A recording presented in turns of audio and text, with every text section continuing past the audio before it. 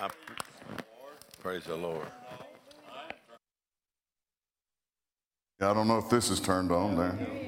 There we go. All right. Well, y'all be seated, please. And again, let me thank David and Vicki for the privilege of being here this week. It's an honor. It's awesome to be able to come with your friends where there's a connection in the Spirit, and it's like, things come out that wouldn't come out in any other venue by the Holy Ghost. So I really consider it an honor and a privilege to be here.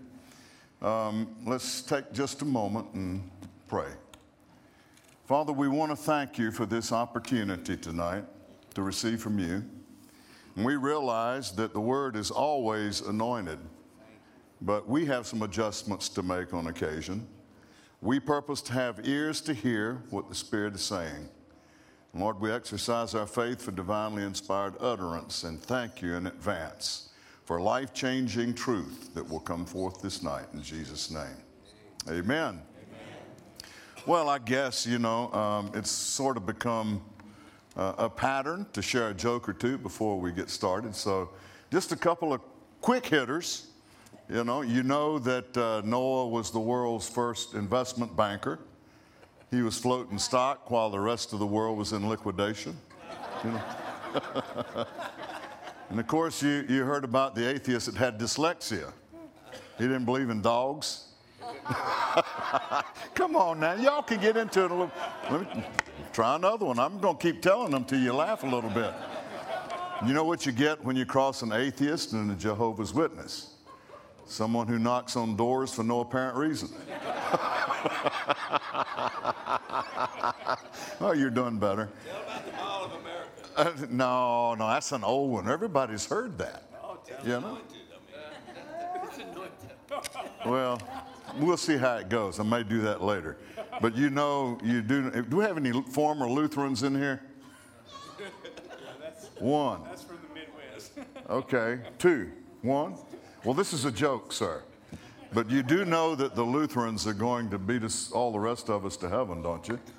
The dead in Christ shall rise first.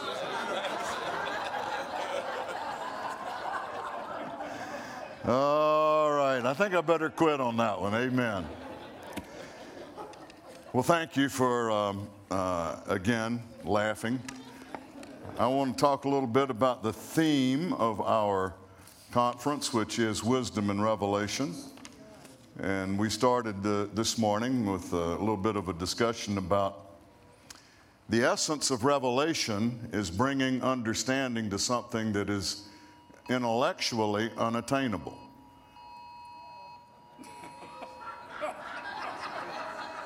What are you doing, Mark?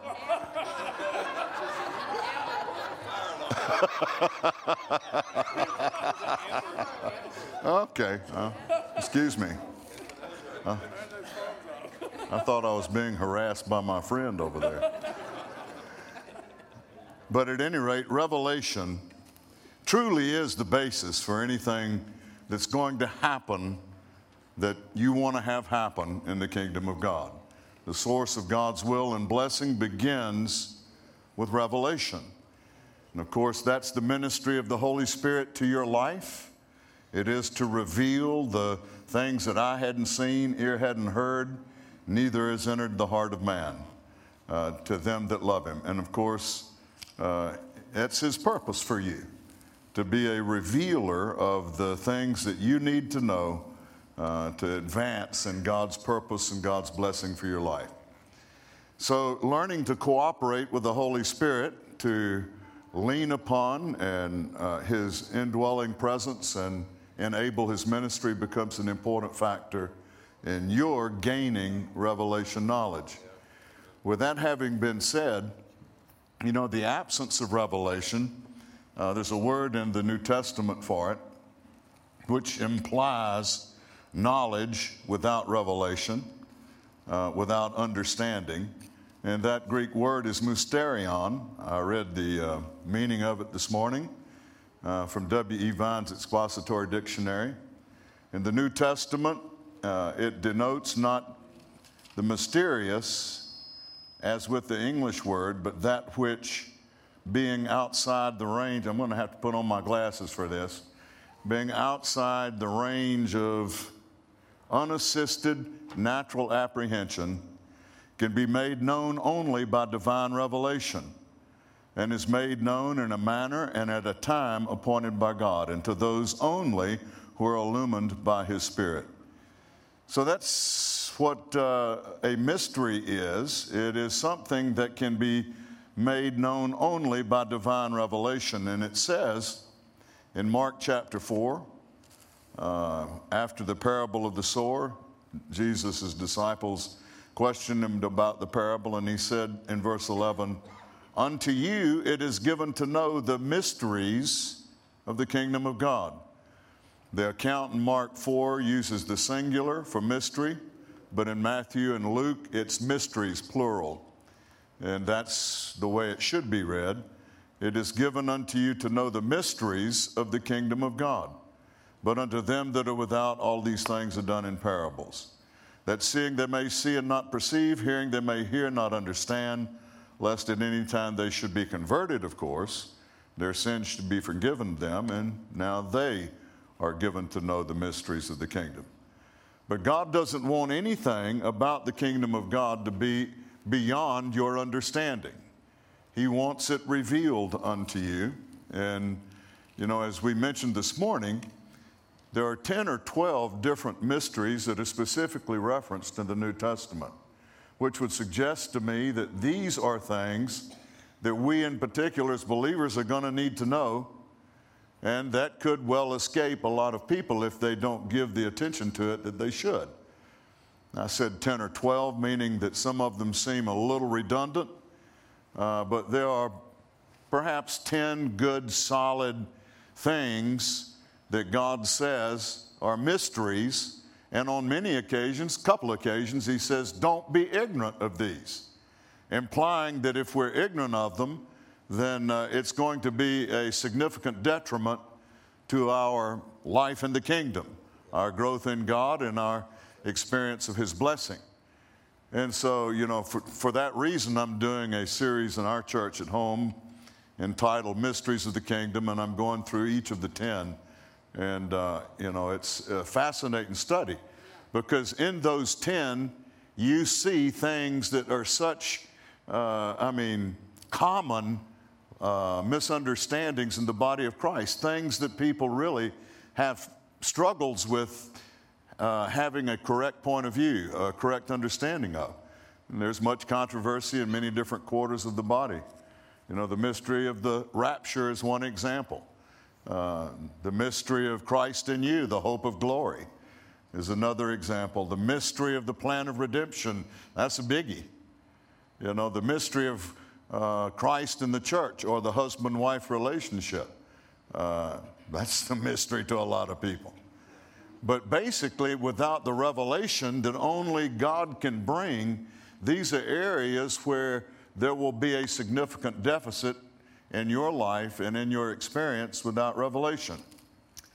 Now, I want to begin tonight to examine one of the ones that I think is probably the most significant. And since we're already in Mark 4, verse 11, obviously I'm going to talk about the mystery of sowing and reaping, which, in my humble opinion, most of the people that I know, and many of whom are in our persuasion of faith, really don't have much of a clue about this. And Mark, we've talked a little bit about this in some of our time together, but basically, it is a mystery to many people. And yet Jesus said this to His disciples when they questioned Him about it. He said, "Know you not this parable? How then will you know all parables?" Well, a parable, of course, is the way He primarily taught, and it's using a natural analogy to illuminate a spiritual truth. And He said, you don't know this one? How are you going to know any of them?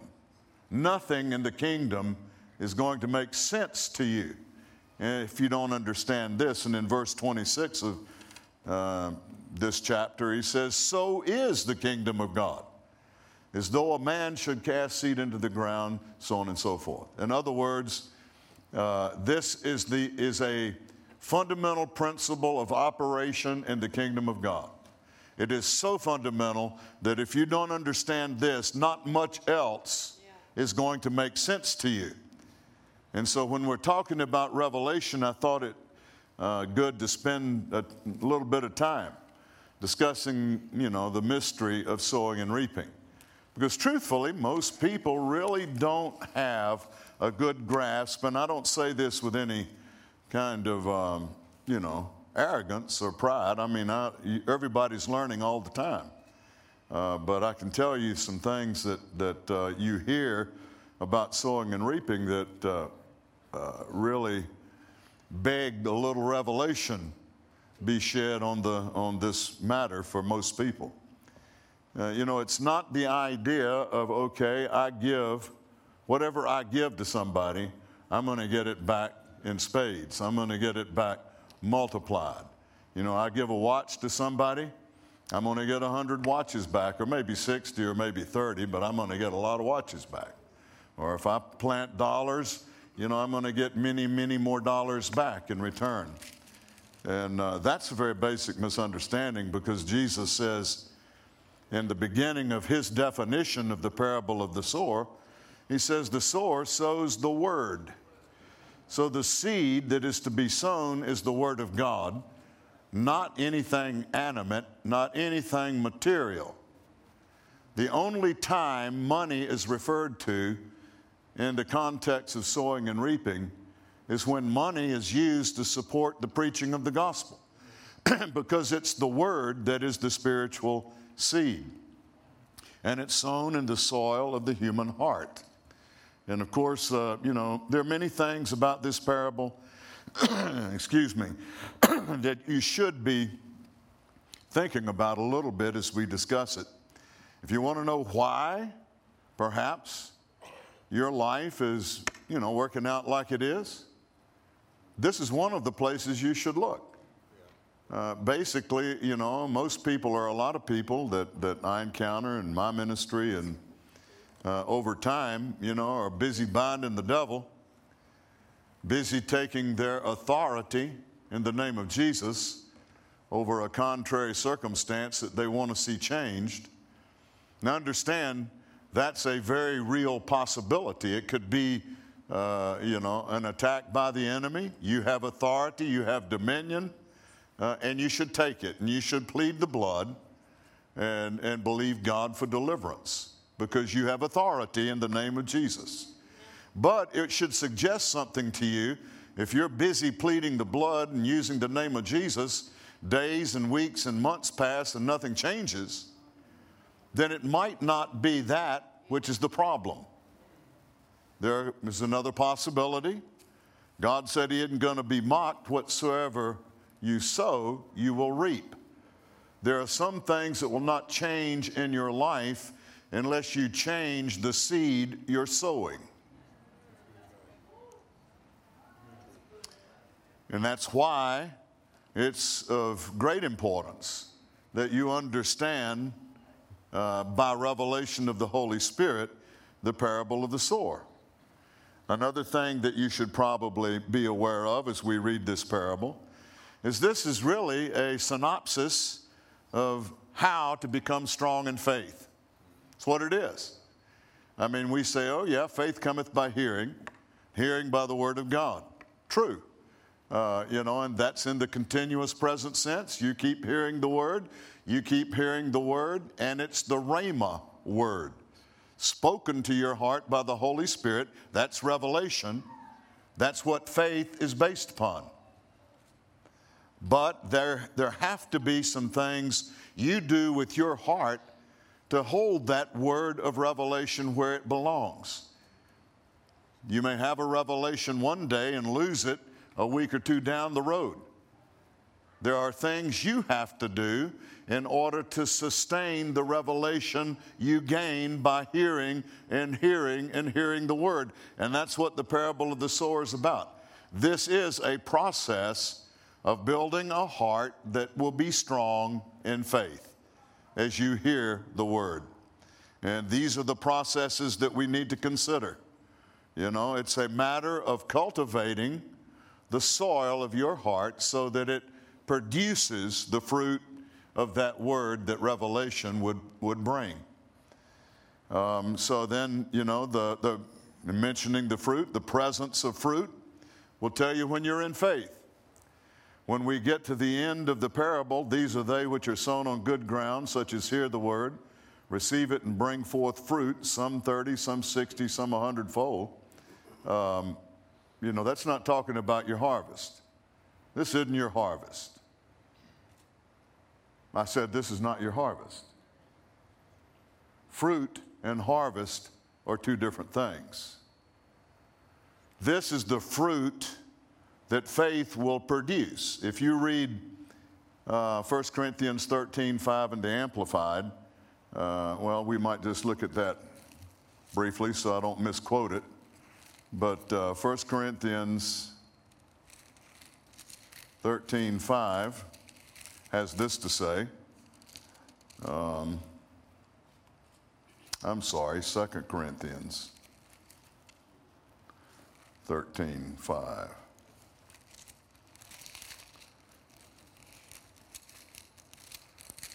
We'll get there eventually. Examine yourselves, whether you be in the faith, prove your own selves. Know you not your own selves, how that Jesus Christ is in you, except you be reprobates. The Amplified says, examine yourselves, whether you be holding to your faith and showing the proper fruit of it. So there is a fruit that is associated with faith. I would suggest it's the same fruit that we see produced when you cultivate the garden of your heart, the way the parable of the sower tells us to, and you'll produce fruit 30, 60, and 100-fold. What fruit would that be? It's the only fruit that the Word tells us is the product of the seed of God's Word being sown in the reborn human spirit. As Brother Hagin always said, when we talk about Galatians chapter 5, verse 22, which says, but the fruit of the Spirit. It's a capital S for Holy Spirit in the King James rendering. Dad Hagin used to say that was a misprint in his opinion, that it should be a small s, because it's the fruit of the reborn human spirit that has the seed of God's Word sown in it. So this is the fruit that the cultivation of the human heart, when the seed of God's Word is sown in it, it's that fruit that's being referenced in Mark chapter 4 that very often we confuse with our harvest. That's not your harvest. That's fruit, and it's the fruit of the Spirit: love, joy, peace, long-suffering, gentleness, goodness, faith, meekness, temperance. Against such there is no law. This is the fruit that the Word of God, when you come to a place of faith, will produce.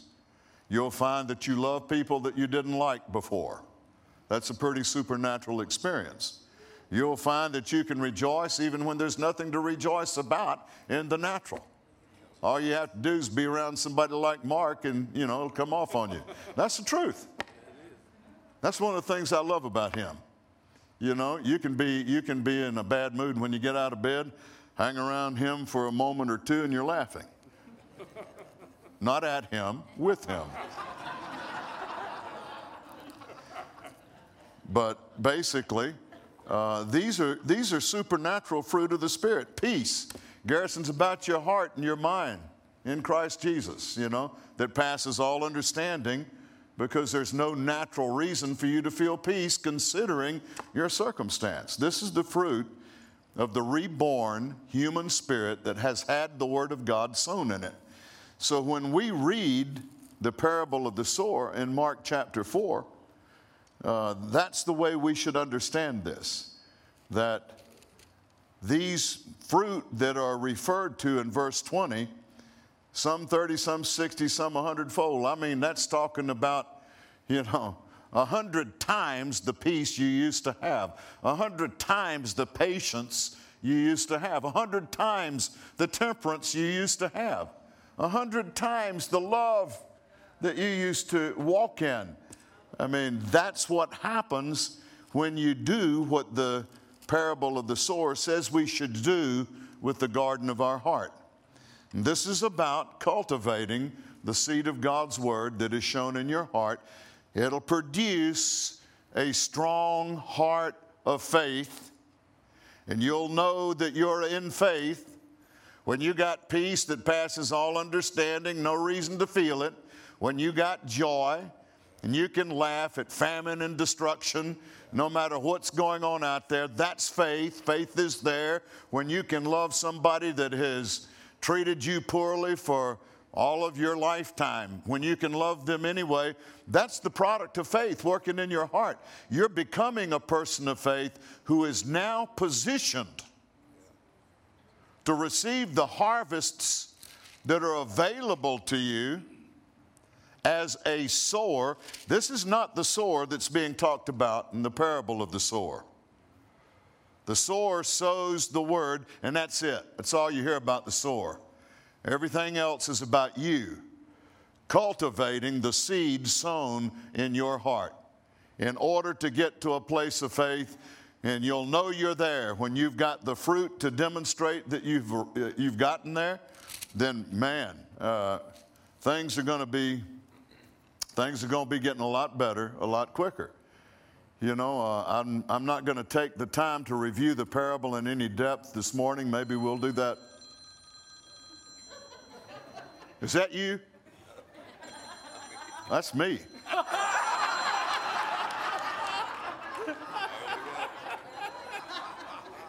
Hello?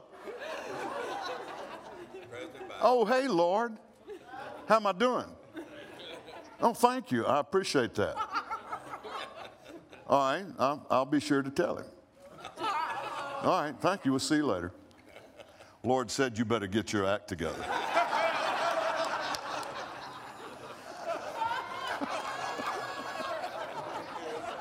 Little diversion there.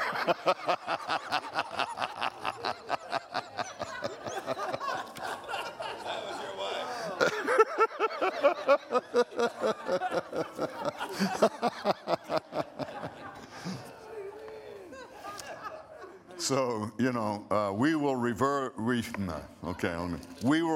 the parable of the sower, perhaps point by point tomorrow, to talk about how you elevate your experience of life to where you actually are living by faith. And no matter what, you know, you've got the peace of God, the joy of the Lord, the love of God shed abroad in your heart by the Holy Ghost. You're patient. You're filled with moderation. You hear that, Mark? Filled with moderation. You know, we'll talk about that tomorrow.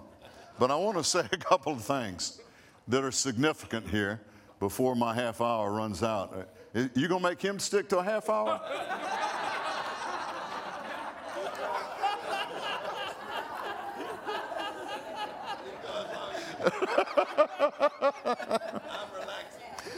I'm going to tell you some important, I'm going to make some comments, and I want you to think about these things. A lot of these things really require, like we said this morning, talking about Revelation, you know, require time with the Lord and sitting before God, praying in the Holy Ghost, who is the agent of revelation in your life.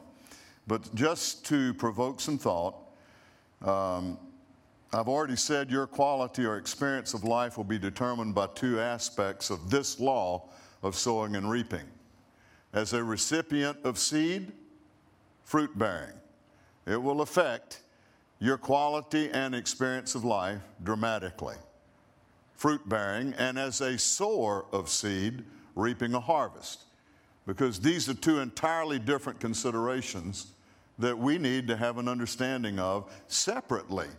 You know, we don't get the sower in the parable of the sower. All we see is that he sows the word. Everything else is about, you know, taking that word sown in your heart and cultivating it so that it produces the fruit we're talking about. The difference between the two. Fruit is the product of internal change wrought by the word sown in you. Fruit is the product of internal change. Peace, love, joy, all of the things we talked about, wrought by the word sown in you. Harvest is the product of external change in this natural arena. Blessing wrought by the word sown in someone else. Fruit is the product of internal change wrought by the word sown in you. Harvest is the product of external change or blessing wrought by the word sown in someone else. I want you to think about these things until, I get back up here tomorrow and we're going to go through the parable of the sower in some more depth and believe that we'll benefit by seeing things that perhaps we haven't seen before. Talking about the harvest, you're talking about something other than the parable of the sower, because that has to do with what you do with the word and the fruit you produce. Well, it has been 30 minutes.